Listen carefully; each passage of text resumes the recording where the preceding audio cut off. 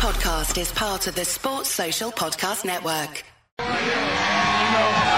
fan base is amazing. The city of Cincinnati is amazing, and I wouldn't want to be anywhere else. Desmond fakes a handoff, runs to the right. He's got all sorts of room to the 30, 25, 20, 15, 10, 5, touchdown!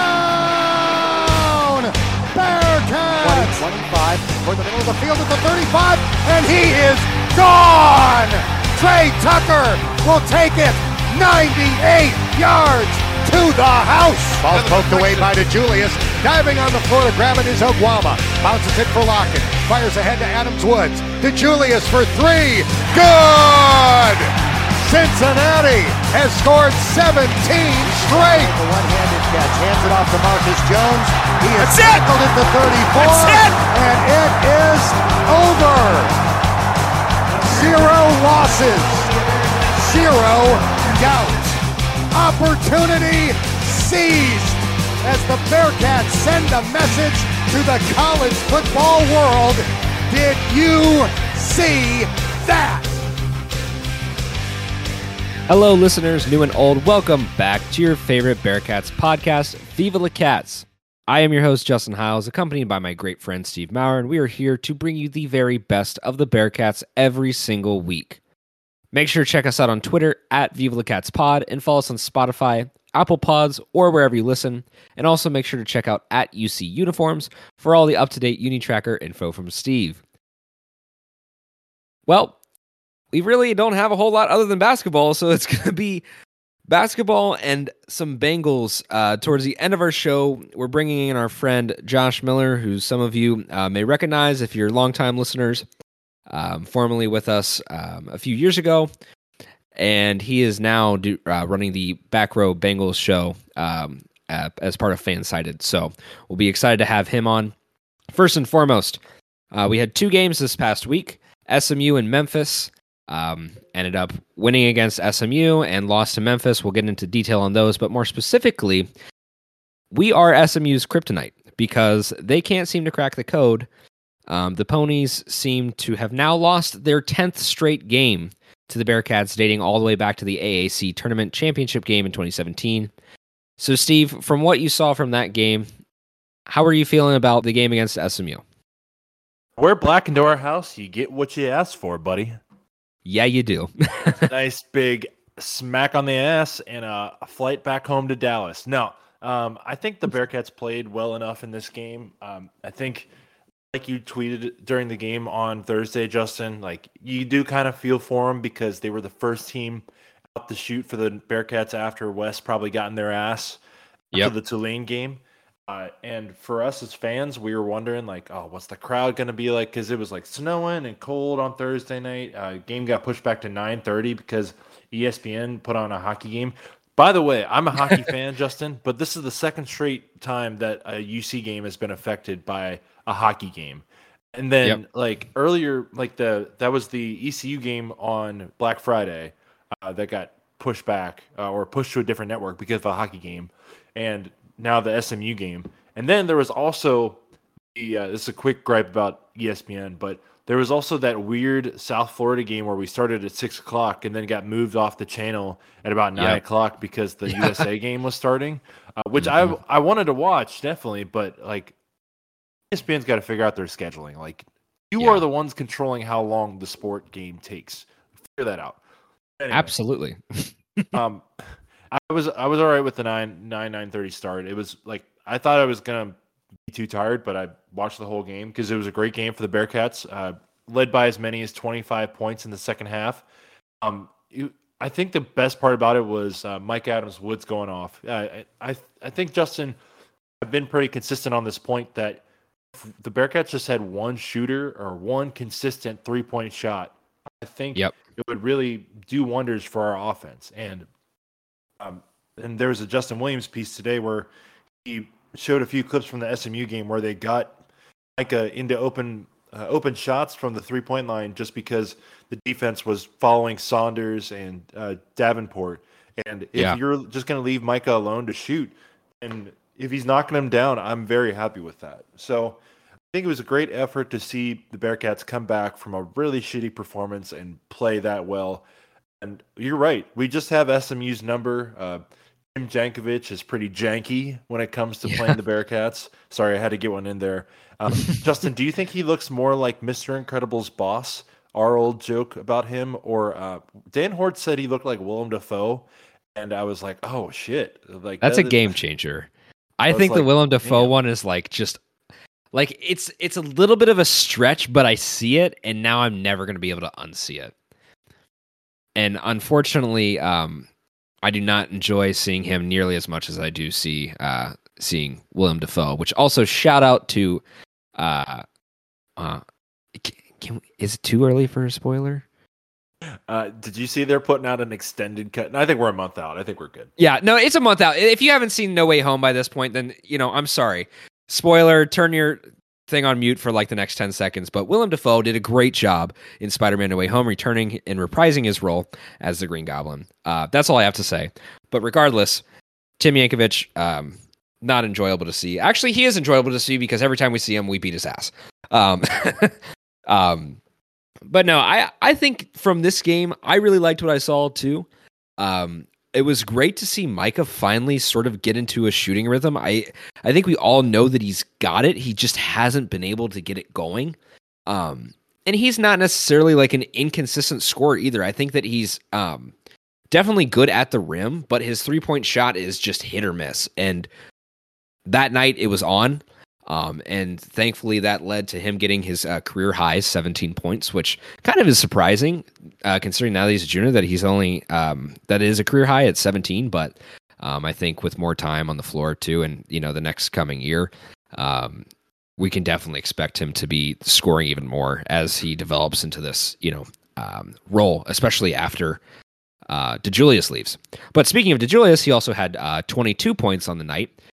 Which he looked really good too. Like, I mean, he's looked great every single game, but he was just eating up SMU's defense. And I think all around we looked great. And I don't think there's really anything about the game that I didn't like. There was good ball movement too. That was definitely one key thing that I think, like, the assists seem to show up on the stats, but I think that we just have trouble, like, moving the ball in space and creating an open shot. I think a lot of times we have to have guys like ISO ball to get, their open shot, especially when you give the ball to a guy like David. Like, I mean, we'll get into this with Memphis because he torched them too. But I think some of those space creators like David are really good at just making their own shot, but I think as a team, we're not necessarily the best at it. And I think that's definitely something that we could work on, but we seem to do well there. Also, one other point I'd like to make is that I really, like, I'm going to keep coming back to this, but I really like what we're getting out of John Newman. Like, and I think you would agree with that. He's he's so much more of a, like, not just a starter, but so much more of like a key player in this offense and even defense than I ever expected him to be. And like, I think that it's sort of the thing, like, unknowing, like, you just don't know what you're going to get with transfers, but he's been a stud and he's been really reliable. So I really like what I've seen from him. And then the only other player that I wanted to call out was Odie, because he had 10 rebounds. I think that's, like, he had 10 rebounds, and unfortunately, he didn't end up having, or he only ended up having 2 points on the night. But still, like, he's been a good rebounding presence and he's playing his role well.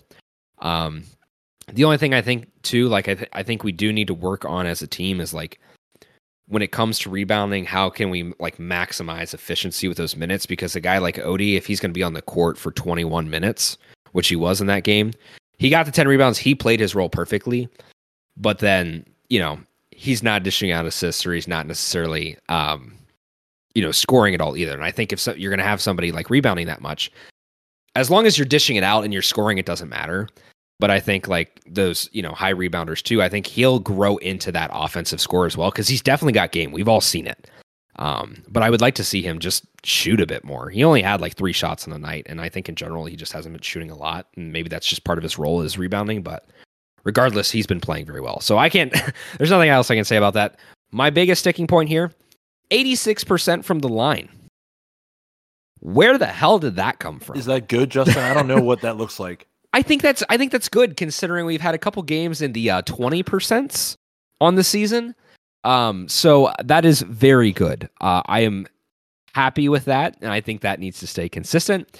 But we all know that number does not stay consistent, so we just kind of, live or die by the free throw line. But when you're hitting 85% on the night, it will help create some gaps in the game later on, which of course it did because the Bearcats ended up winning by 17 points. Other big number to point out was that we were 37% from the three, which I think as a team is a good number, reliable. I think we could stick in that range. We're good because I don't think the 20% from the line is really cutting it.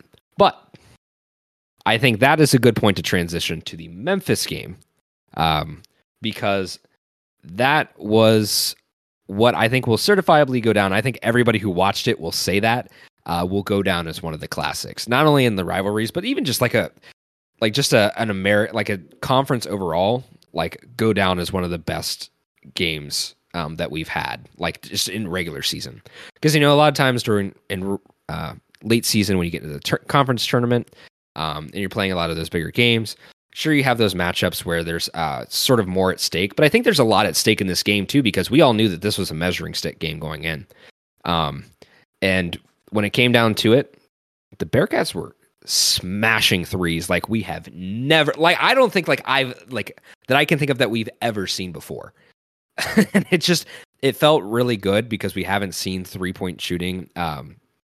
3-point shooting game be that accurate in so long.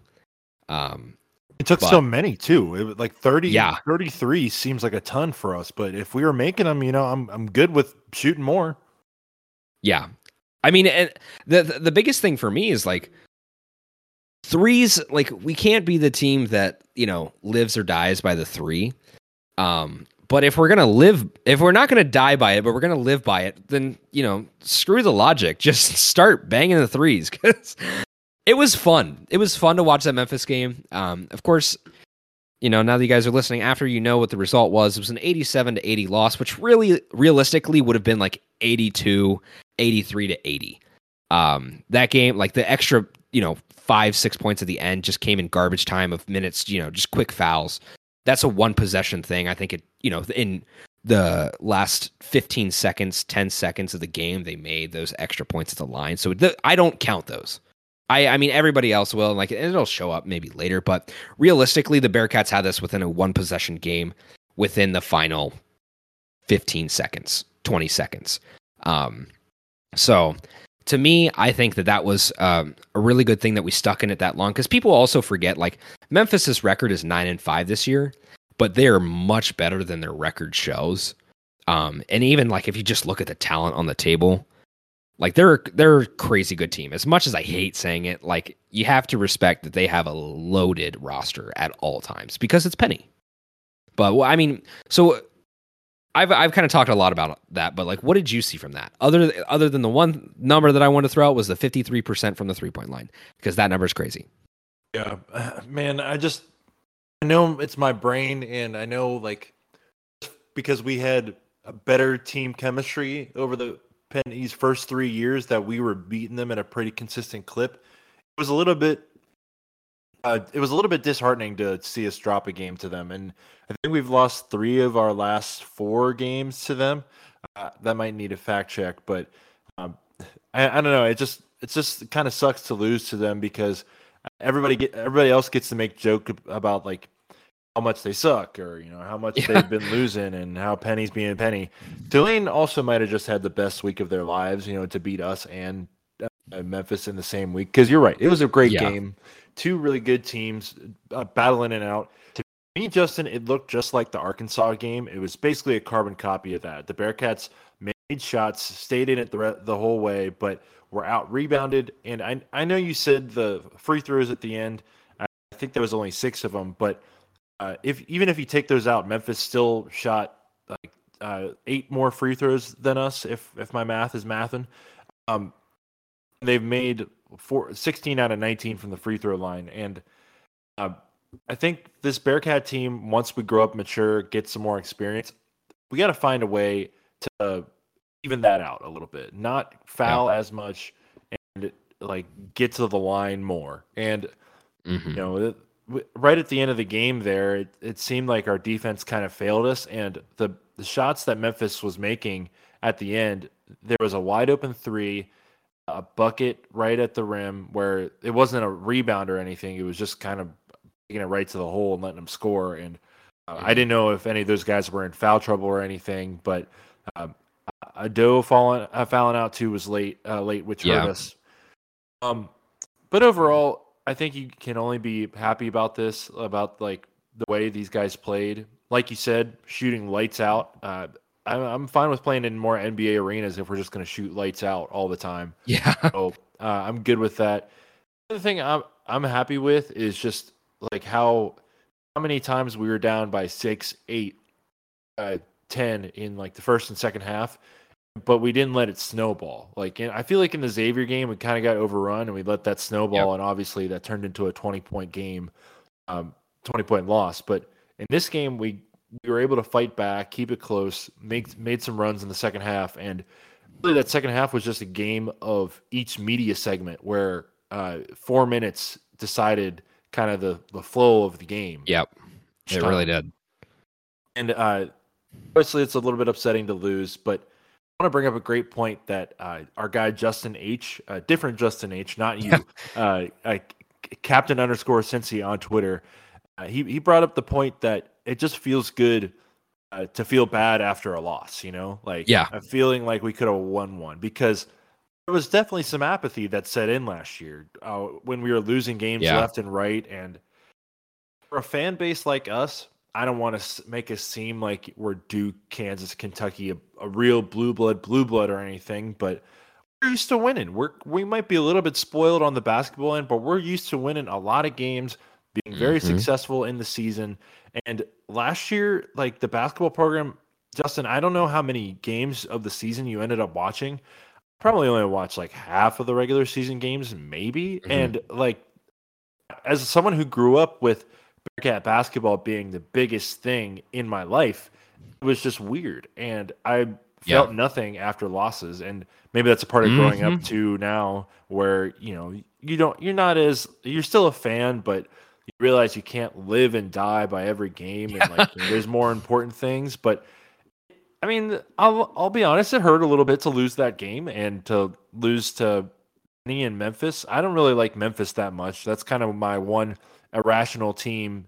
I wouldn't really say they're a rival. Like, I haven't been in a conference with them long enough that there's definitely been some shit talked on both sides, but I wouldn't necessarily say they're probably behind UCF. They're probably our second biggest conference rival, but that 8-hour drive is a little bit long, and I don't see how many Memphis fans are coming up here for games or us going down there, vice versa. But it was just, it still just hurts to lose to them. Yeah, no, and I agree, because that's actually kind of like goes into a point that I wanted to ask you about, was like where we sit right now, and kind of to what you had spoke on last year, was that, it felt like a loss was just kind of, it happened, it didn't feel like it was, it really mattered as much because we knew that it just wasn't happening. You know what I mean? But this year, I think it's that narrative is changed pretty quickly, a little bit faster than we expected, because we came into the season like we all had, I think we had different expectations. We're saying like, yeah, we want 20 wins, and I think we really generally thought we could get 20 wins, but looking at the whole season, we're like, maybe those are like loftier expectations.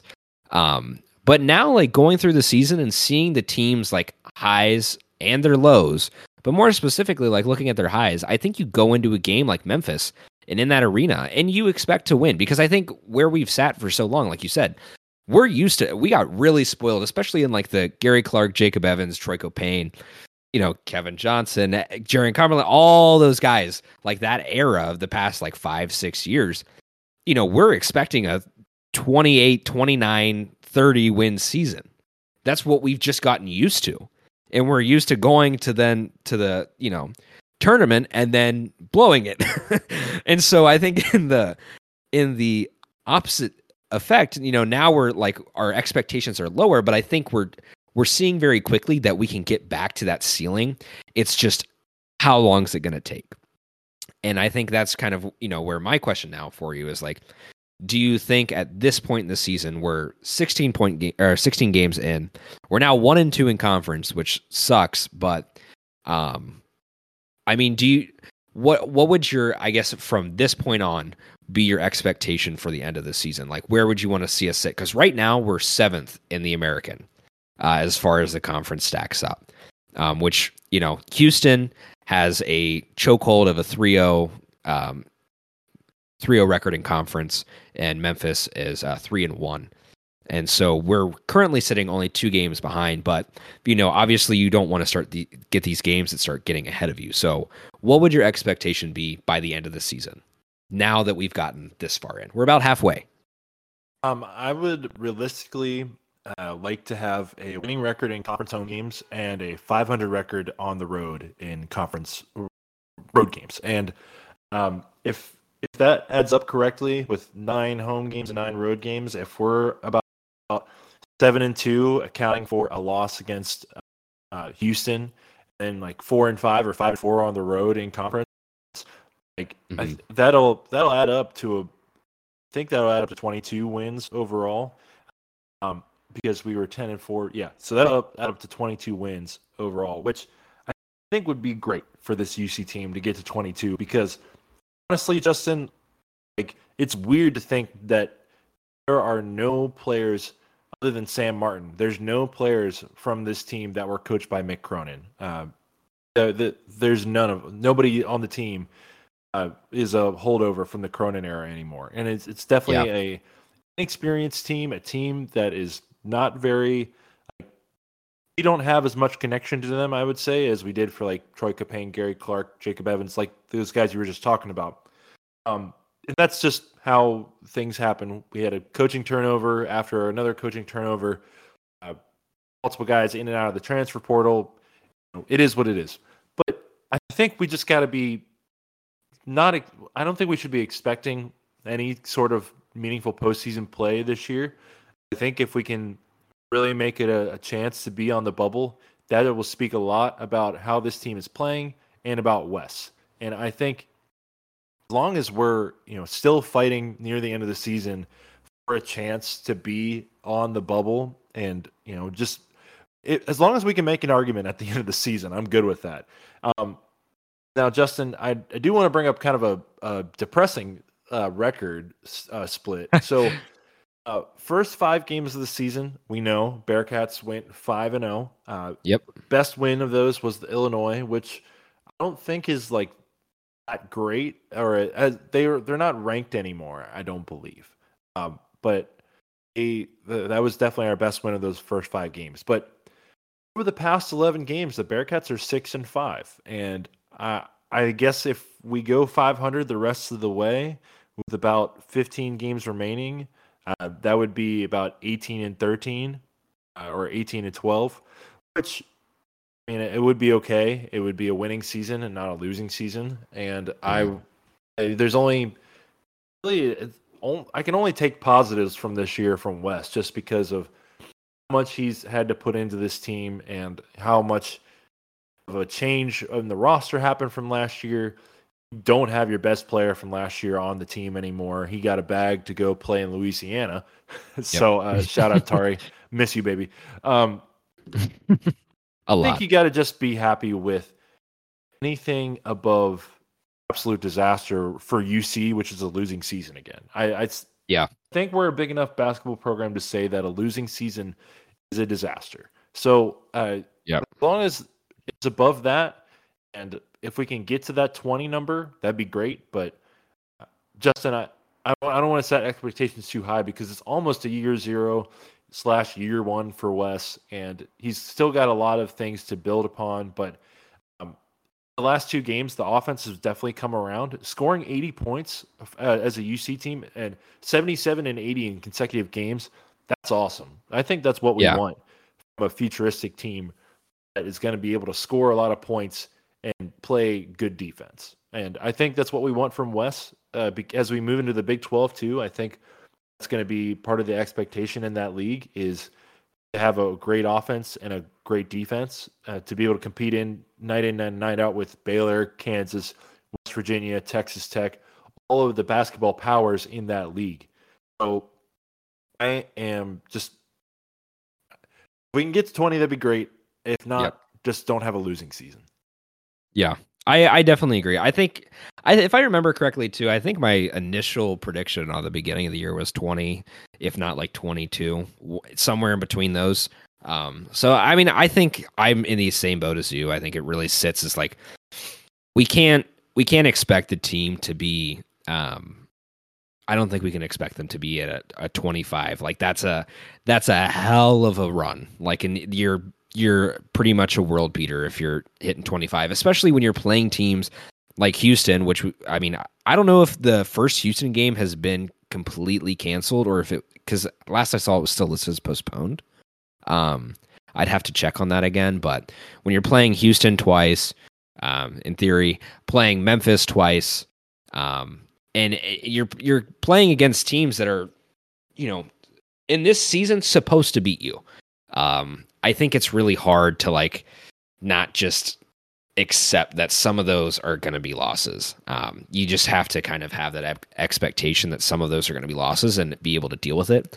But I think a fringe tournament bid is definitely there. But I think if we get the chance, then if we're not in that, we should be in the NIT.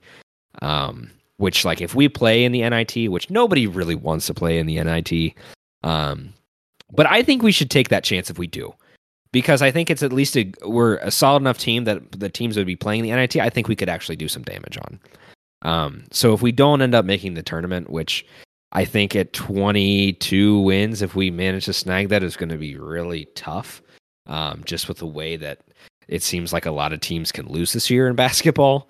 I still think that would be a good goal to hit. But regardless, we've got a lot of games left to play. And I think that we've seen that we can stick with the tougher teams to play. But we also know the ups and downs now. I think we're far enough into the season that we know what the highest of the highs are and that the lowest of the lows. And I think we know what problems we need to solve. But I think the key really that we've seen so far this season is, can we hit our threes and can we stay consistent on the free throw line? Because the free throw line, I think, has been still for me the telltale. If you look at the game flow too against Memphis, like, it's insane. Like, the chart is literally, there's a bit of a gap the first half, and Memphis builds a lead, and the second half it is just possession after possession after possession. It's trading one for one, bucket for bucket every single time, and that's why I think that game was so much fun. But regardless, I think if we can hang with some of the tougher teams, and if we can just make sure that we're getting a win, no matter what the point total is, we're getting a win against the teams that we should beat, I think that should be the most important thing to focus on.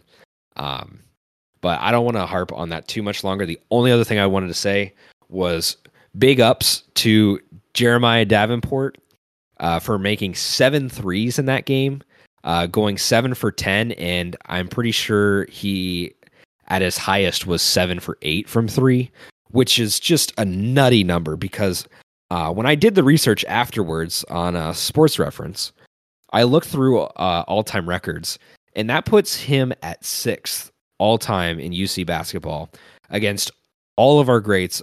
And I think only the people that were in front of him for most threes made in a game were, like, of course, SK, Deonte Vaughn. There was 1 or 2 others. I'm just slipping on at the moment. But like guys like Jaron Cumberland, Nick Van Exel, like some of these more consistent 3 shooters, even Kashmir Wright, like they had never had more than 6 threes in a game. So I think that's cool to see. Like, obviously he was in he was definitely in a heat check kind of mode. But I think we've seen too that he can become a realistic 3-point shooter that we can, we should be able to rely on. The problem is it's just he needs to make sure he's hitting those, because a lot of times, like, we've seen the ups and downs, because I think even in the SMU game he went like 1 for 7 from 3. So there's 2 sides for it, but when he's hitting it, man, like the energy changes, and when the whole team. So I think that a lot of the team really revolves around him, but still, regardless, big ups to JD on that. That was awesome to see. We'd love to see more of that. personally. How about Melvin Levitt holding that record? That's something that I never would have known. Like I thought he was just a dunker, but like having 10 threes in a game, like no matter who is against, it's crazy. He has the record for 10? Yeah, there was the Go Bearcats tweeted out the video today, and Kenyon Martin was just losing his mind on the bench watching it. So go find that on at Go Bearcats today, from Tuesday as you're listening to this. Sports Reference, you need to do your due diligence because that's not listed on there. Maybe it might only go back to a certain date that they keep track of that too. I don't know. Yeah, I think Sports Reference is has only from like the 2000s. Let me pull up the tweet just to make sure. But yeah, like that was awesome. And like, didn't he start off like 6 for 6 from 3? That was pretty. Yeah, he was 100% 6 for 6. That was pretty nuts. Because we're not used to seeing lights out shooting as Bearcats. We're used to rock fights. So seeing that's pretty awesome. Went 10 for 14 from 3-point land against EKU in 1997. So 10 for 14. Yeah, holy moly! Well, and this is like the high school line when it was like 19 feet 9 inches. You know, like really short. Yeah, it was so. Well, that could be it too. Maybe it's after the 3-point line was moved that they changed that, because the earliest one that I saw on there, I think, was like Darnell Burton in 1995. I think that's as far back as because once that 3-point line moves, I think technically the record changes too. But I don't know. Well, it doesn't matter. Regardless, the Bearcats played really well against Memphis. The Bearcats played phenomenally over the course of those 2 games. Of course, we didn't come out with a win against Memphis, but I think if we figure out those couple things that we need to change and keep working on those and make progress, I think this team is set in a really good position to close out the rest of the season. And who knows? I mean, we could get to the end of the season and maybe we just make a run in the conference tournament again.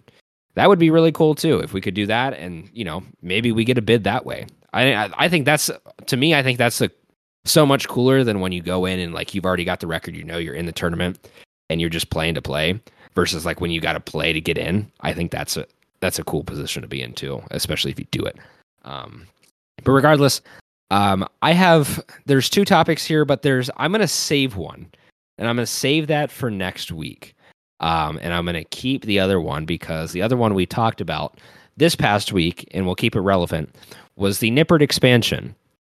The idea of it, or the conversation of it came up. I'm trying to remember exactly who put out the article. Maybe it was like WLWT, some local news station put out an article about UC vying for possibly new expansion into Nippert for the Big 12, and it started this whole Twitter-wide conversation of how big would it have to be, what would you need, and what would it look like? And so I guess I'll just ask you, Steve, if you were Cunningham and you're throwing your dollars out there to do an expansion Nippert, would you, A, and B, what would you do? I don't know. I think as TV gets better and better, it's really going to have to be a good seat for someone to go out of their way and buy it, and not like the cheap seat for the back row against an FCS opponent. That's just going to be a tough ask of someone to say, "Hey, would you like to spend $35 on this seat?" And I would definitely look into expansion, but possibly more like luxury boxes. Like, for example, using the cutouts where our guy DJ E-Train currently has a spot, using those as like little cabanas or some sort of on-field box. UCF does that currently in their end zones, and not to steal an idea from them, but I think that would be an interesting way to use those.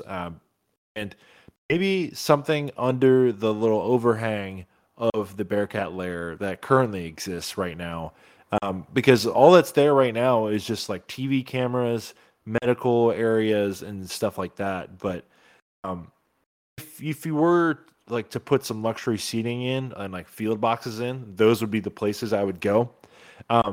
We're gonna have our guy Justin. I know so many Justins. Justin, it is crazy.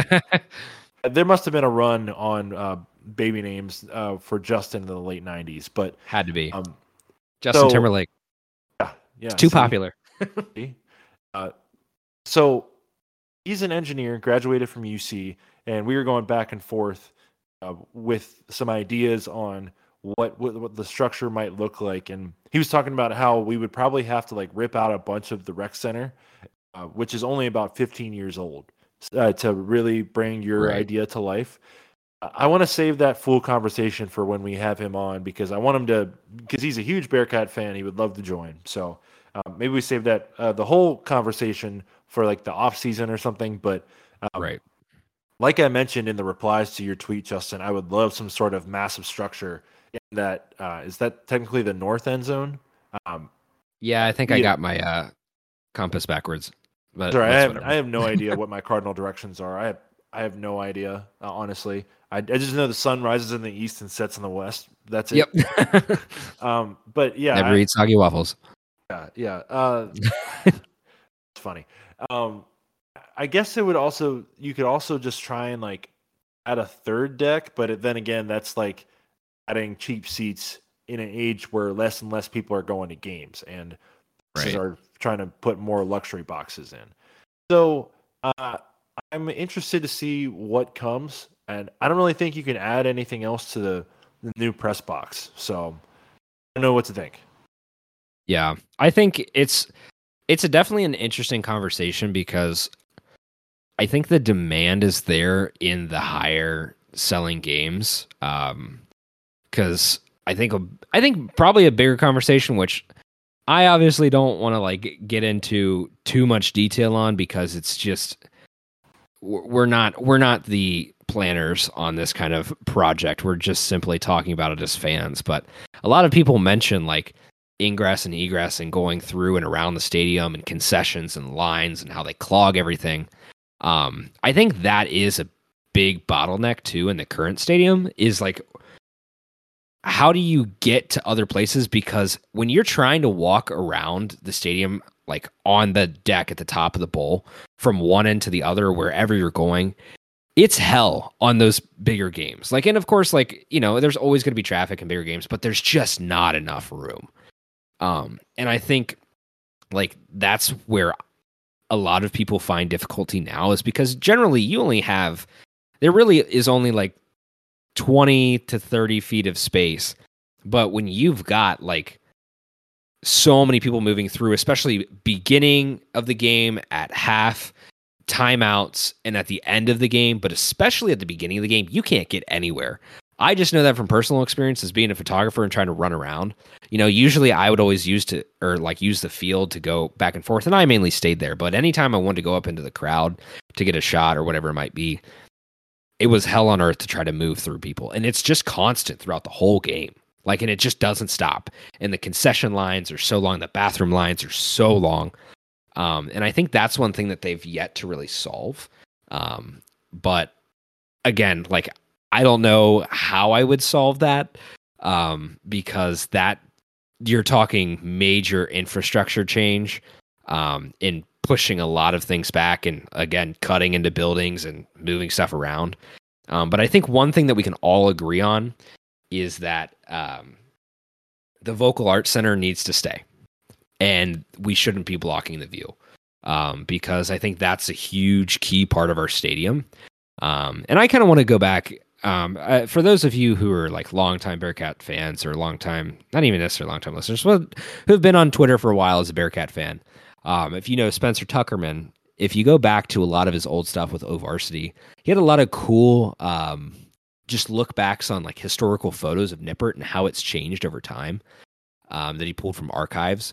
And it's pretty insane too, to see where it came from, because the first picture that I could find of Nippert actually had the field going, if we have our cardinal directions correct, going east to west, and it was just like a hill down into the middle of it. And of course, that's before any seats were really put in. And then they changed the orientation to what it currently sits at, put some seats on the top or on the sides, and then of course eventually added until it became a full bowl, then added the north end of the stadium to a degree with some bleachers. And that was still while there's before the rec center. rec center comes in, you add all these things, and now everything is getting built around it. And suddenly Nippert is very much in a chokehold for expansion because it's really hard to push out without knocking down. I think like in one of the like little Photoshop renders that I did of just what things might look like, I think even if you put a triple deck in, you're really like pushing up against Lindner. And I think that could be problematic. But at the same time, I don't really necessarily think it is. I think the only thing that you really lose is the view for anybody who works in the Lindner Center to see into the stadium, which half of them don't have a view anyways because they have to look at the bottom of the second deck. So, like, I don't think I think that those things matter, but I would really be interested to see them expand like out on the east side of the stadium. And then, like you said too, I think the box seats on the west are just, those aren't moving anywhere. And personally, like, correct me if I'm wrong or like if my opinion's just incorrect, but I feel like I never see those like box seats outsell in those big games. Maybe I'm wrong, but like I feel like the seats that they added outside in those box seats on the press box, I feel like I never see people in them. That's because they can sit inside when it's cold. Well, yeah, I get that for when it's cold, but like even during the games where it's like nice out, like, I mean, personally as a fan, if it's cold or if it's warm, whatever, I don't care. Like, I mean, I guess, maybe if I had a bunch more money and I was, a bit more ritzy and was more sensitive to temperature, I don't know. This is no shot at anybody who's got a box seat. It sounds kind of like a shot at you, but it's not like it. But if I'm one of those people and I have those seats, I'm going to be sitting out so I can see over everything and I can you can still see everything clearly, but I feel like it'd just be more more of an joyous. It would be easier to enjoy the game if I was sitting out and like experiencing it in the atmosphere with everybody else versus being in the box. But I don't know. I think I agree with your point too. I think if they are going to add any seating, it's definitely going to be that luxury seating just because it gets that ROI. And the people, this school can get that money back. But the thing that I'm really interested in is how our attendance is going to change when we get to the Big 12. And I guess that's my question for you here too, is like, do you think that it will change much? Because I can imagine, from what I can tell, the Big 12 travels fairly decently. But what we're used to, like, we know for the most part that we can handle pretty much every Cincinnati fan that comes in because the away crowd is generally so poor. But if we start bringing in, say there's like 4,000, anywhere between 1 to 7 or 8,000 fans that might travel for a game for the Big 12, do you think that like I don't think we'd be able to handle that. And I think that's where a lot of that conversation comes in with expansion. I agree, and I don't know. It just seems like adding seats to add seats just to meet an arbitrary number is like asking for those seats to be empty at a future point. And I think if you really needed to add seats, you could try and finish out the second bowl. Obviously, that takes out Dieterle, which I know people won't like, but yeah. It's kind of just a space there, and like you can still see the building behind any possible seats, and I don't know. I don't really think the Dieterle uses like those windows back there to look at the football stadium that often. So I don't know. But I think just adding seats to add seats is just like we could definitely fill it up for sure. Like especially if we have a great year like this, we could definitely fill it up. But I just think it's only going to be like the luxury seating, or they're going to something stupid with the rec center and like make a whole big thing over there. So, but then you got like all this other logistical problems. So I want to save that whole conversation for when we talk to Justin, my engineer friend, Justin, not you, Justin. Yes. Talk to you every week. Yes. Yeah. And I agree too. I think that would be a topic. Like if we could get really nerdy on, I think that'd be really fun, especially for off season, because, once summer comes, we're not really going to have a whole lot to talk to you guys about except for our wild hypothetical ideas, which we have plenty of in stock. You guys should see the list. But yeah, I think expanding seats is definitely an interesting conversation, but I don't necessarily think that it's absolutely necessary. But I think it's a conversation that needs to be had within the athletic department. I think it's something that needs to be approached seriously too. But more than anything, like I had said before, I think ingress and egress in that stadium needs to be solved. And my last point on this before we end that topic, and switch over here to our interview with Josh would be that I don't want to see the stadium. I don't want to see the stadium blocked off, because right now, like as it stands, like when we get to the Big 12, I have a feeling that they might change that. But I remember reading an article months ago from this guy talking about how he grew up in Columbus, ended up going to Cincinnati for school, and then ended up going back to OSU or something like that. And he was there in the late 90s when there was like still nobody in the stadium, or like even 80s. And like people were like on the field all the time and like just going out there with a baseball and a bat, like just hitting dingers in Nippert. Like that kind of stuff is so cool. And I think it's something that makes us so different as like just as the way the field works and how it interacts with the rest of the university that you don't get anywhere else. And I really would not, I would hope that they just keep the stadium open at all times. Because I remember like even people would say like, well, screw it, I'm going to run on the field anyways when FC Cincinnati was there. But when it was closed down, like it was kind of like campus shaking. People were like, well, what the hell? Why are all these signs down here? Like we're allowed to go down here. We've always been allowed to go down here. And I think that's just like a cool part of the stadium, and people walk through there, run through there, work out in the stadium. And I just don't want to see that change. I agree. I don't think it will change. It's just too central to campus, and I think we need the space for people to walk through class. I mean, that's the thing is when your football stadium is dead center in the middle of your campus, you don't really have a choice. And they would severely screw over pretty much every student on campus if they did that. Because I remember for all my classes, I had to at least pass through there when I lived on campus, and especially for the people that live in the back corner by like Daniels and like Schneider and those kind of the dorms back there. Like for a lot of them crossing a class, like you have to go through there, and you can't make it to classes unless you do, or at least make it there on time, because we all know there's some very untimely crossings for class for students in the middle of the day that you have to literally sprint across campus, which is a workout in itself that I don't miss. That's one thing I don't miss about campus is trying to cross campus for classes like that, but sometimes I do. Anyways, that's enough on that topic. We've covered pretty much everything, so all that we've got left here is our interview with our good boy Joshua. We're going to clip that in here in a little bit because we're recording them separately, but definitely enjoy that. Please do, listeners. Hooday. Your boy will be at the game on Saturday, so Viva the Cats will be represented in the crowd. And hopefully this is the end of the curse. Because if we win this game, the curse is officially broken. I've said it here, and I'll say it now. There is no more curse if we do it. Listen, I thought you said after we beat Nashville that there wasn't a curse anymore for FCC.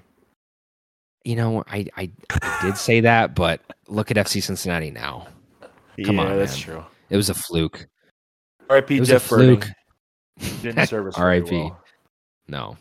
All right. Well, we're going to jump onto that. So, thank you guys for listening to the Bearcats section of the pod.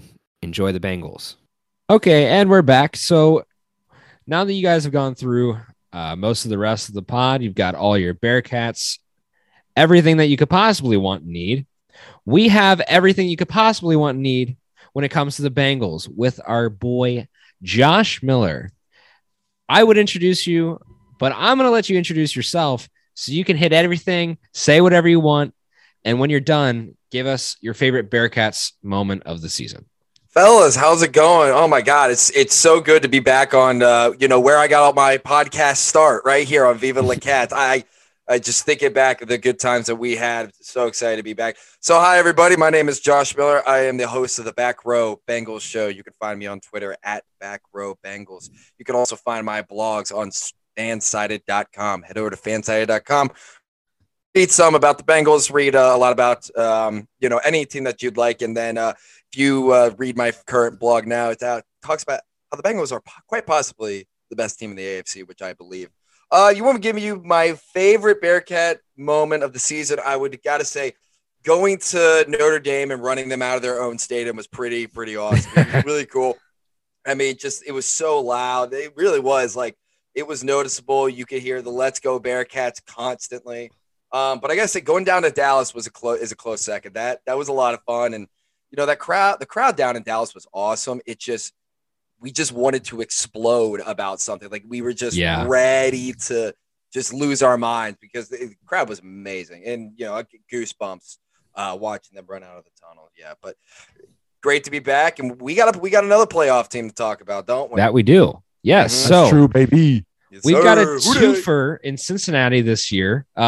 Maybe we can rebrand our city as the football mecca. Maybe that's a bit of a stretch, but I think it's possible. We got 2 playoff teams, which is a first time ever for Cincinnati. So that is a huge step forward in the right direction. But more importantly, especially what we've got you on here for is to tell us about the Bengals, because they're kicking some ass this year. I think that it's about time that we give some proper recognition to the Bengals. So Josh, of course. I'm going to lead you off with one question here, just to start. Please. What's different about this team this year? What's different about this team this year is basically that ego, that little glass ceiling that we've always thought that this Bengals organization, team, franchise has always had. There is no glass ceiling. Really, the sky is the limit for this team. When you go back and you look at the 2015 years on down, you see, there was a lot of, there was a glass ceiling. There was, limitations on the team. Andy Dalton was a great quarterback, but I mean, he had limitations. A lot of these teams that were to the playoffs for us were injury ridden. I mean, when we went to go play the Colts, our best receiver out there was Mohamed Sanu, and Marvin Jones was out, AJ Green was out, and then even then in 2015, even though that team was probably one of the best the Bengals have had in these past 2 decades. I mean, you're playing with a backup quarterback. That just is what it is. Andy Dalton's not out there. I mean, in that year he was having a career season. This year it feels a lot different. It feels like that this is a team that can win in prime time. It feels like that this is a team that doesn't crumble when the lights are the brightest. I mean, you go back, you look at the Thursday night game against the Jacksonville Jaguars at home, have to come from behind to win that game. You go and get a gutsy win in Denver where you needed it the most. You beat KC to win the AFC North. You beat Pittsburgh twice. You beat Baltimore twice. This is just a team that takes care of business, and they win where they are supposed to win. And then also on top of that, man, they're just so much fun. They're so energetic, so much fun to watch. And one more thing, it's just not one side of the ball either. Both sides, both the offense and the defense are playing very, very well. So I would say that's the biggest difference I see out of this team. Well, even in their losses too. I was at the Packers game earlier this year. They went down, they went back and tied it. Should have won that game, honestly. They had a chance to, but then the Gusty, Ohio, affected both kickers. So unfortunate on that one, And then Josh, what were there other close losses? The Browns, Browns games, the one didn't matter and the other one was kind of a toss up. The Niners game went to overtime as well. Niners, Chargers. I mean, you go down the list with their losses this year. Steve, you pretty much nailed it right on the head. Chargers, Niners, they're in these games. The Packers, Bears, they're in these games all the way to the end. Just the ball doesn't bounce their way. Hell, I mean, you want to talk about a game that should have bounced our way and didn't. You want to talk the freaking Jets and Mike F. I was just about to point that one out. Mike F. and can I curse on here? Yeah, go right ahead. Mike fucking White. Mike fucking White somehow comes out of nowhere and throws for 300. So, but they're in these games. They're never out of these games. And I got to tell you, when you have number 9 as your quarterback, you give them a chance in every single game. There's not a single game on the schedule that I don't think they can't win. Yeah. Well, and I think the biggest thing that too, I've noticed with the Bengals this year is just kind of to what you said already, is that they take care of business. Yeah. And I think there's a lot of teams in previous years, we've looked at some of these games, look down the schedule and the Bengals just get beat when they get beat. And there's no games this year where I've seen where like we've just got our ass handed to us. Like we have not gotten blasted out of games. We've been able to compete. We've been able to stay with everybody. And I think that's, really interesting because you look at the schedule too, like we're 10-7 on the year. I think we very easily could be like, I don't know, a 12-win team or a 13 or 14-win team. Yeah. Yeah. I mean, Steve, we kind of pretty much nailed it on the head. You bring that up. Yeah. This team should be around 12 to 13 wins up. I mean, the Chargers game, they were a better team. They killed themselves in the first quarter and the game was over from there. They tried to battle back, but they just couldn't finally seal the deal. Packers game, man, that was just weird on the kickers. Just miss. The Jets game, I mean, there's thousands of things that happened that should have bounced our way, but then the Browns game was the only game where they really got manhandled. Right. But I think that was a game where like OBJ just got kicked off released from the team. And like, I think they all needed to get like their emotions out. And that was just the perfect week where Baker did not look like a left arm his arm was just falling off of his shoulder. So, but like other than that, like they've been competitive in every game. You're right. And Josh, we sparred a couple times in the group chat this year about like Zach Taylor. But can you tell me about like what he's changed this year? I mean, you just want to look at you, and yes, me and Steve have gone back and forth plenty of times in our group chat. But one thing that he's changed is the culture of the team. I mean, the locker room is just incredible. These guys are so easy to root for. You can tell that they're bought in. You can tell that these players are here for the right reason. They're here to win. They understand that this is their job. They don't let ego get in the way. They play together. They play as a team. I mean, when you go back and you look at highlights, or if you watch the All-22 film, watch the sidelines when the Bengals score a touchdown. The entire defense runs down to where the offense is and just goes ballistic. I love watching. My favorite one's got to be the Mike Hilton pick six against Pittsburgh.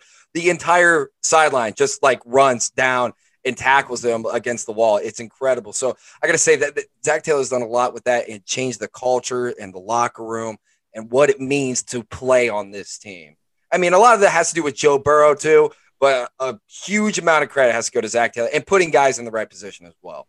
Definitely. And I think like it's just, I think he got a little bit of criticism for his first 2 years where he didn't really have much to work with. And like, I still think the other teams in the division had their best years last year, and all the other three teams were down this year. And that helped the Bengals. They obviously beat two of the three teams in the division and didn't have to beat the Browns. They were already they had already won the North. And just those games against like I said, Packers with a really good quarterback, Mahomes, really good quarterback with the Chiefs, Herbert, really good quarterback. Like you said, Josh, the defense has been playing a lot better this year than expected. And I think it can only be a positive for Saturday. When Derek Carr, who I don't think is very good, I'm not the biggest NFL guy for our listeners and for you, Josh. I'm not the biggest NFL guy, but just from what I hear and what I see, I don't really think he's the greatest ever. Like, and we already beat him. Right, that's true. But the 2013 year where I went to the playoff game after we were going to play the Chargers and Phillip Rivers after we had beat them 5 weeks before. I'm sorry. I had to bring it up. Bad memories, man. So to talk about the Raiders, I mean, Derek, I'll be honest, I love the Raiders story of what they had to go through this entire year, and they still find a way to make the playoffs. Like that is kind of cool to see. But that being said, I mean, Derek Carr is not better than Joe Burrow. That's plain and simple. He's not a better quarterback. The Raiders are not a better team than the Bengals are. They just, I mean, you look at it. I mean, Sunday night they went through an absolute war to just make the playoffs. They're gassed. They're coming all the way across the country. Derek Carr is 0-5 in games, I believe, under 40 degrees. It's going to be freezing cold. It's going to be raining out there. The Bengals have pretty much rested everybody on their team last weekend too. You've already seen this team. You beat them handily at Las Vegas, and the Bengals, if you remember that game, did not play well. They did not play well in the first quarter. Joe Mixon really kind of had to take the game over at the end for us to walk out of there with a W. So you look for this team just starting to pick up, go off, and they're going to be passing a lot, I would say. Derek Carr, he's good, not great. He's an average quarterback. He is what he is. I mean, and I'll tell you this, the Raiders are lucky to even be in the playoffs. I see that. That's how big of the gap I see between the Bengals and the Raiders. Well, and that's actually one thing I kind of want to jump back a little bit here because it'll tie into this question too. Sure. Do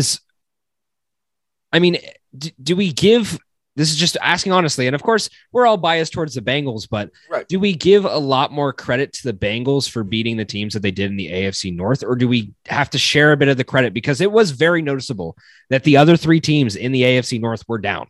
Granted, we beat them. And I mean, we swept the Steelers, swept the Ravens. We did what we were supposed to, but do we give more credit to the Bengals, or do we just kind of go with it? That's a good point, Justin. I mean, obviously the Ravens were just absolutely they were done from the start of the season. They were absolutely injury killed, and then once Lamar started to get injured, I mean that was it for them. It's lights out, and then the Steelers. Here's the thing about this about what you kind of said and how the other teams are kind of down this year. The Steelers are going to be like this for a while. This is kind of how I'm watching it. I mean, they're not going to be in a great draft position, right? Fingers crossed. They're not going to be in a great draft position. They don't know who their quarterback is going to be next year. Their defense is with minus TJ Watt is not that great. But I don't know where the Steelers start in terms of how they're going to rebuild.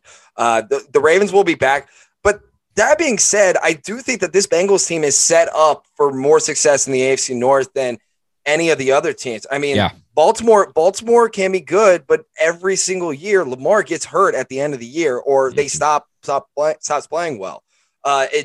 Joe Burrow at the end of the year picked up, and obviously what happens? We beat the Kansas City Chiefs at home to clinch the AFC North. So I think there's a lot of give and take to that. We do have to understand that the Ravens are completely injured, and it's going to be a lot harder to sweep them next year than it was this year.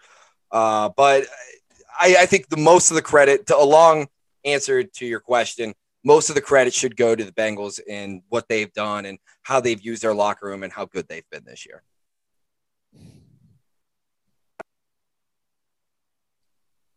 Oh, sorry.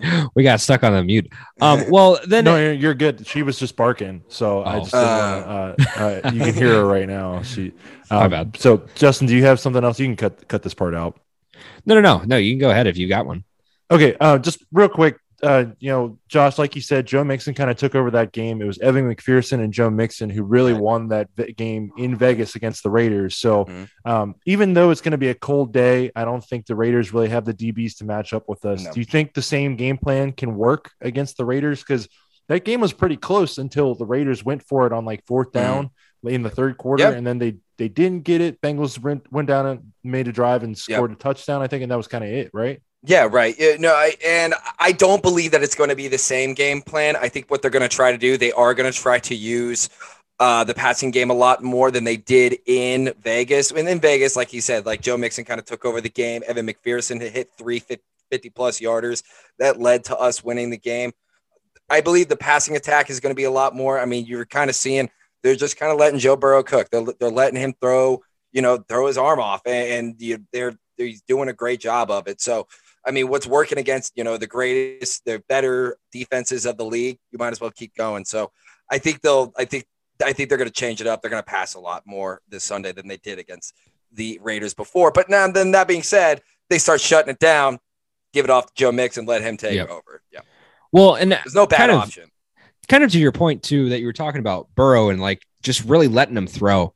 I think one thing that I've found interesting, and it kind of devolves into the Zach Taylor conversation throughout the whole season, is, kind of to the idea of play calling and, have things been right and have things been wrong. But one thing that can't be argued is that what Joe Burrow came off of from last year to now, I feel like it's unheard of for somebody like, I mean, I forget I try to remember who said it. Maybe it was like the Chiefs OC or some coordinator for the Chiefs said like, it's like he's like a young Tom Brady. It's like, and it's lofty. It's kind of a lofty thing to set against, but at the same time, like you have to really look at this guy and realize we've got something that really has not been seen before. Yeah, because somebody's granted he's young. It's not like this is a 10-year vet coming off of a knee injury the way he did. Like he's young, he'll be able to heal faster, but he's performing at a level that surpasses so many other players in Cincinnati history. So I'm curious what you see Joe Burrow as and where you think, not necessarily his ceiling, but where you think he can go from here. Well, let's think about this. I mean, he's had a total of 0 off seasons. He didn't have one during the COVID year, and then he tore his ACL. We didn't even know if he was going to be ready week 1. And just like that, he's got the highest QB. He's got the highest PFF grade in the entire NFL at quarterback. He's been playing lights out. It really is something truly special that we have to understand that this is what we have. I mean, this is probably, I would take Joe Burrow over any other quarterback in the NFL. And that's no exaggeration. That's not me being a Bengals bias. I mean, for him to come off of that knee injury, to have no offseason, to slide right into the role of savior of the franchise and handle it as well as he has, he can go so far. He will bring Super Bowls to Cincinnati. I can tell you that in my lifetime, there will be Super Bowls in Cincinnati because of Joe. So it's a matter of when it's going to happen and, obviously what kind of team. I do think that this team does have a legitimate shot to go far in the AFC in the playoffs. I mean, obviously it's a pipe dream. Going to Tennessee is going to be hard. But your first game, if you had to look at any team from the playoff picture, maybe minus the Steelers, who would you pick out of it? You'd probably pick the Raiders to play in the first round. So, but that's this team, not just Joe. Joe Burrow will be he is going to be an MVP. He's going to have multiple MVP seasons. He's going to be a Pro Bowler. He's going to probably have multiple Super Bowls here in Cincinnati. So, it really is truly incredible. Imagine him getting an offensive line and then having an offseason. A lot of that credit does go to Zach Taylor, I will say, for him to be as ready as he is with no offseason. That is a lot that has to do with Zach Taylor and Brian Callahan and the quarterbacks coach. They've done an impeccable job with him. So, Josh, I wouldn't say that I was on either side of the Sewell Chase debate. I was maybe leaning a little bit more towards Sewell just because of the fact that he got hurt last year and the offensive line was not really anything to be incredibly excited about. And I would have liked to see a generational talent like Sewell, but just the generational talent that we have now in Jamar Chase is just something that's unbelievable. And the fact that he might be if not the offensive rookie of the year is just crazy to think about. What does it mean right now for us to have probably the best combination of young talent in the league? Because Joe's younger than 26, correct? He's 25. Yeah, Joe Burrow's 25, Jamar Chase 21, T. Higgins is 22, 23, somewhere around there. I know Mixon is 25. It's stupid. Boyd is 24, right? Yeah, right. And think about this. We have our entire offense, all of our skill groups, we have them till 2023. We have Joe Burrow till 2023, Joe Mixon, Tyler Boyd, T. Higgins, Jamar Chase, all have them through 2023. So this offense is really going to grow. I do want to just mention one thing about the Chase-Sewell debate. One of the things that I feel like was a argument that I had a lot that I didn't really see mentioned was that one of the reasons why Joe Burrow got sacked so much is because the receivers weren't creating any separation. So getting a receiver like Jamar Chase, a generational talent, like you said, is going to create more opportunities and more downfield shots and quicker time to get the ball out. So that being said, he's done exactly that. This offense is clicking. This is exactly what this offense needed, was a guy like Jamar Chase. And if he doesn't get offensive rookie of the year, it's a robbery. He 100% deserves it. I believe he locked it up when he with his game against the Chiefs. He goes out and he just handles his business and, plays like he has been the past couple of weeks. He'll have this thing locked up. It's incredible. And this offense is going to go a long way.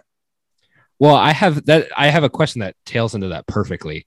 Yeah. So you've mentioned so many names, and it's crazy too when you look at across the board, defense. Obviously, I just don't know as many guys on defense and the standouts per se. But when you look offensively, who's got to be your MVP on the year for the Bengals? If you had to pick one, it's so hard because there's so many options, but everybody's contributing.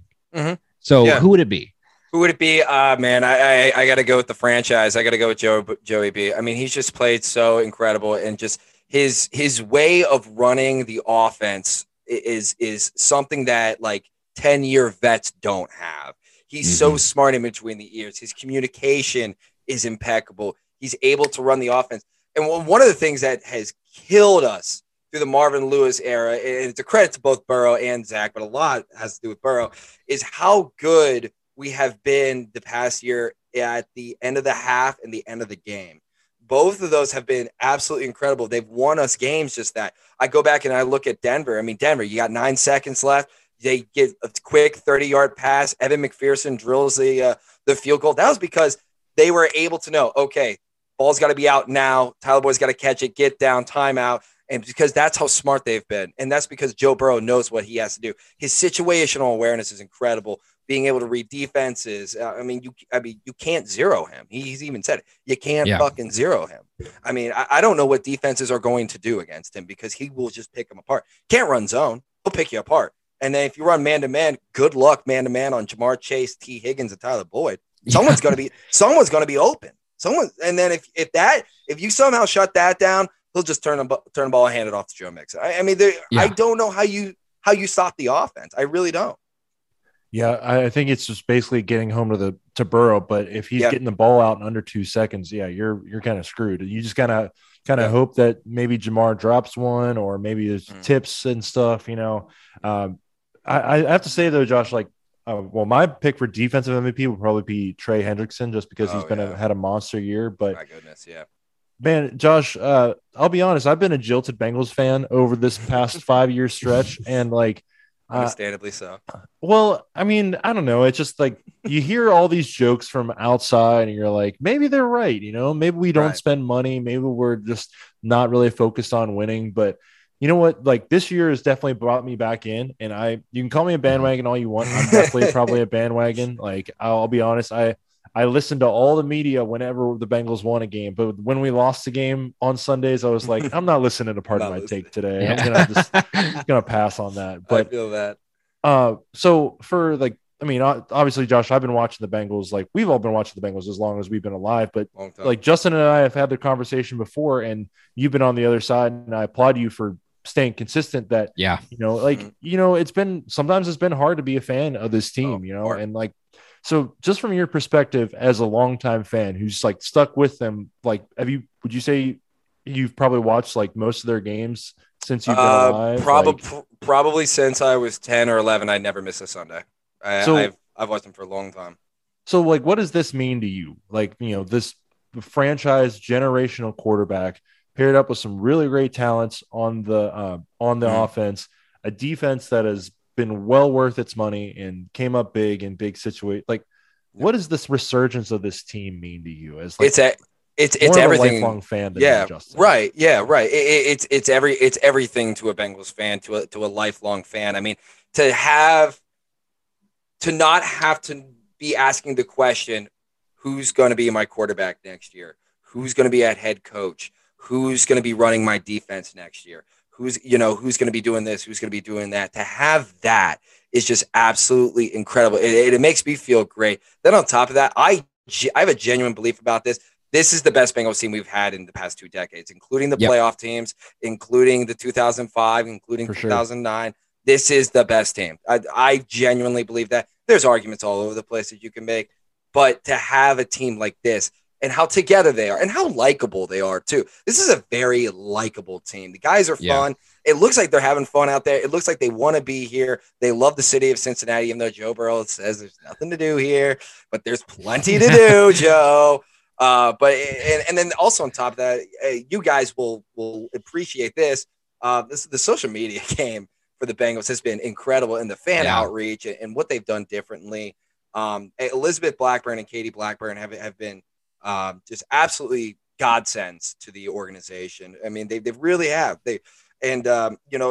Elizabeth is one of the reasons why I'm currently working with the Bengals right now, which is so much fun and a blast. But she does so much. She's brought a lot to Cincinnati, brought a lot of national media attention. So to be able to flip on Pardon My Take, or flip on Get Up, or flip on Good Morning Football, and they're talking about the Bengals winning and going to the next round and what they can do, and people picking them as a dark horse Super Bowl team, and Rookie of the Year Jamar Chase, and it's just it's so refreshing, and it's everything. It's what I live for. I mean, when this season's over, I might be over like this thing. I go into hibernation, man.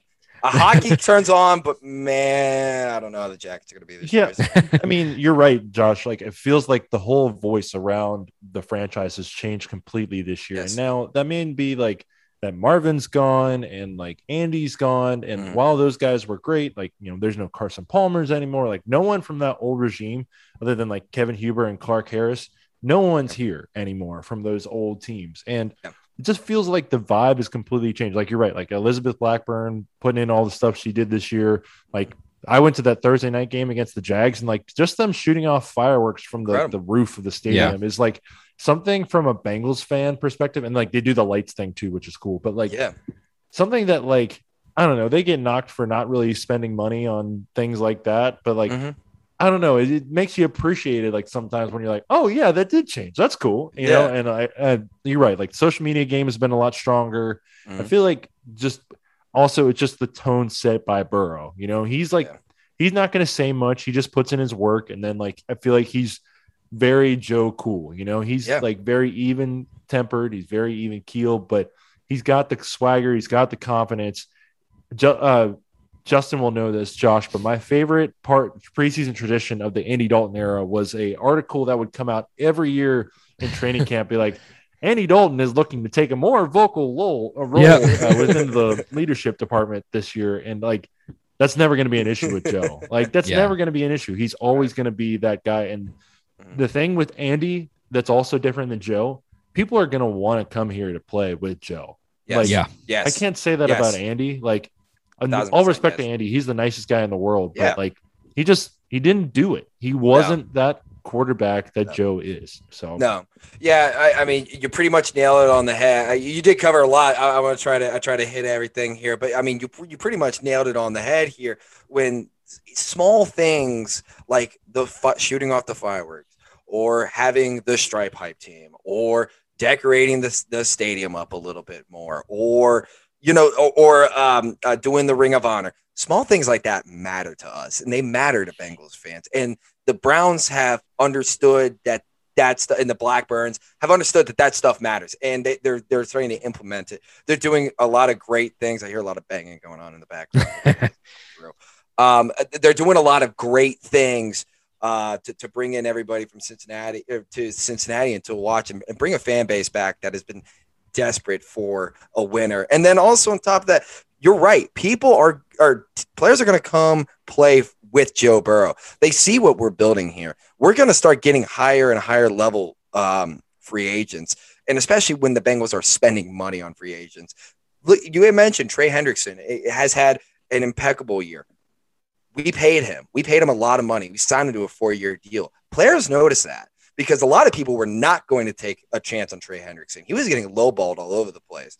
And the Bengals took a chance on him, and it worked. The Bengals are taking more chances. And also on top of that, remember, we have the second most cap space in the NFL next year. So which is ridiculous. It's ridiculous. It's incredible. It is ridiculous. We're going to have a lot of money to spend. We're going to have a lot of free agents wanting to come here. I'm telling you, like, this team is really, really good. Next year's team is going to be bona fide Super Bowl contenders. I saw a tweet today. It's like, which ownership group do you feel more confident in? It was from December 10th, 2020, and the Reds won in a landslide, 85-15. Poll only had like 1,000 votes, but like the Reds won in a landslide in that vote. And if you ask that same question today, it's 85-15 Bengals. Like, it's crazy to think of how much it's changed over a year.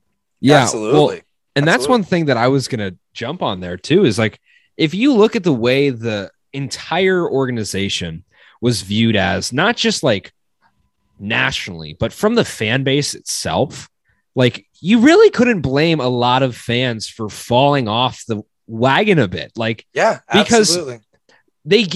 It was clear that the organization was giving up on the fans, and it seemed like nothing was really like materializing. And then you just get like, I really want to know, like, from like an inside perspective, like, if somebody could just finite tell me, was that season to get Joe Burrow, did they just like, was it ever so purposeful? Like, how bad was it? Where, like, was it just, we're losing.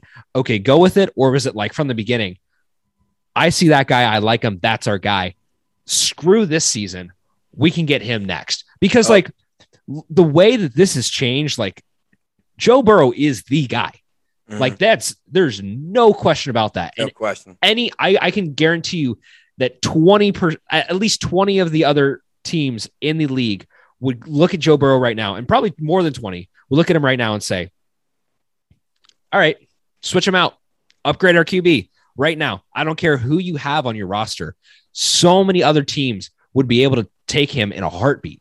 Yep. And like, that's a thing where we haven't had that kind of talent in so long. I mean, AJ Green like had a couple really solid years where like he could have gone anywhere, but like Joe Burrow looks like that guy, and he looks like he's going to stay that guy, which feels it feels nice, and it's something to look forward to, because like we know no matter what the result of this game is, or the game after, or the game after that, or that, like whatever happens in the coming weeks, we know that we have a future and set. And like you said perfectly, Josh, there's only things to look forward to. And as a Bengals fan, if you're a diehard, if you're a weekender, or if you're like, just chiming in on Twitter, no matter what you are, it's fun to be a Bengals fan right now. It looks like it's going to be fun to be a Bengals fan for a long time. And it's not just fun to be a Bengals fan. It's fun to be a Cincinnati fan in general. Man, I tell you what, it is so great to be a Cincinnati fan. We have been so spoiled over this past year. We are the football city. I've been trying to coin that. Like Cincinnati is the football city, first city to ever have a playoff team in both the NFL and college football. I mean, undefeated. You got Joe Burrow. Both saviors wore 9. Like, it's literally perfect. Luke Fickell can run that university. Joe Burrow runs the rest of the city. Like, it's a great time to be a Cincinnati football fan. It really, really is. Now we just got to see if the Reds can keep up. We'll talk about them later. And FC Cincinnati, FC Cincinnati, I'm sorry. What have you done for me lately? Hey, I was there season one. I was bought the hell in this whole ride. Years. And they got me. They freaking got me. And I want to see some product that's worth watching, because what we've had is bullshit. Terrible. Fix it. Justin, that's all I have to say. All we can thank FCC for is like putting a bug in both the Reds and Bengals asses and be like, oh, we actually need to compete. Like, there's another team here now. And then falling off a cliff. Yeah. So and splattering into a million pieces. Thanks to them for that. Appreciate it. So, Joshua, I will be in the building on Saturday. You will be in the building on Saturday. What predictions do you have for us? I don't want to predict the score or anything, because I am superstitious, way more superstitious about the Bengals than I am the Bearcats. So, I get it. But I get it. What do you think is going to happen on Saturday? Well, I mean, the Bengals open up at 6.5. I love the bet. I'm taking 6.5. I mean, they're the second highest point spread in the league. That's for a reason. I always go back to Vegas knows. They just do. 6.5. I'm taking that 6.5. If the Bengals don't turn the ball over, they will win the game. That's it. There it is. If Joe Burrow keeps not throwing interceptions and he doesn't throw up careless balls, and Joe Mixon holds on the football and T. Higgins holds on the football, we'll be just fine. Bengals are going to win. We're going to end this playoff drought, and we're going to be celebrating on the banks, and we're going to party all the way till Monday night. It's going to be great. Yeah, I mean, I think everything is lining up the right way. Like you said, the Bengals are 6.5 point favorites. Derek Carr is not very good in the cold. Another thing that's interesting, they don't have a way to really practice for like how cold it's going to be on Saturday. No, they can't. And especially like after going for an all-out war for 70 minutes on Sunday night, like then that quick turnaround time to be the first playoff game of the weekend on Saturday afternoon. It's going to be tough for them. And all of our guys are rested. Raiders have won 4 in a row, but the Bengals had won 3 in a row before sitting all the guys on Sunday. So I think as long as the Bengals stay hot, I don't want to say anything, but don't say nothing. I feel good. How about that? Fuck the Raiders. Bengals by 1 million. Bengals by 1 million. Love it, Justin. I absolutely love it. Justin, you don't even care about the curse, do you? No, dude. Like I'm so over this curse. Like I don't care. If it's gonna happen, it's gonna be this year. Like, I mean, if we're supposed to get through it, I mean, and technically, like, to be fair, like, the curse has always been the pro sports curse, whatever. But at the same time, like, the Bearcats made the playoff. Like, so technically we already broke the curse if you're being technical. But if you're talking like pro sports and you want to go Bengals, Reds, all that. Okay. Yeah. We're in the same boat. Like, shit sucks up until now, because this is going to be the difference maker. And if I'm wrong, somebody can clip whatever they want out of this podcast. They can make a mockery of me. I don't care. I'm sick of losing in the playoffs, and this is the year that's going to change. You can't tell me that there's anything different otherwise. There's no information out there about the Raiders and about the Bengals, everything that we've been given about the entire season that tells me that the Bengals will lose this game. You got it. If they do, well, then hang me at the gallows at high noon. Because we'll hang I up am a blasphemer. I'm knocking on the wood here just in case. Yeah. Well, it has been a very exciting and fun season. And I'm glad that we got you in here at the end of the season. Hopefully not the end of the season. This season is going to keep going. Yeah. And maybe we can get you in for a little bit too to talk about the Bengals when they go to the Super Bowl. I'd love to, man. I'd love to. And I'd love to talk about some draft prospects from coming from the Bearcats. Maybe staying home.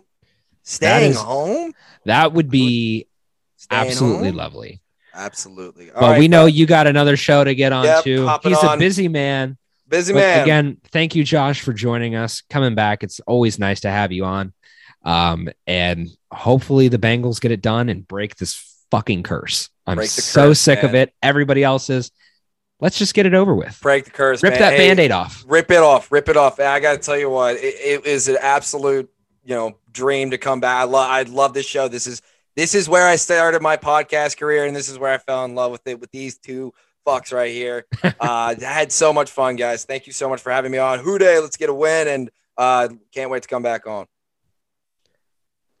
Thanks, Joshy. Can I do the Viva La Cats? You might as well. We haven't done it in a while. All right. Well, I'll start it off. It's been a long time since I've done it. So I need to. Okay. I'm ready. Viva La Cats. Hooday. All right, fellas. Have a good one. I'll see you guys later. Yeah. Take care, Josh. All right. Love you guys. At Back Row Bengals on Twitter. See ya.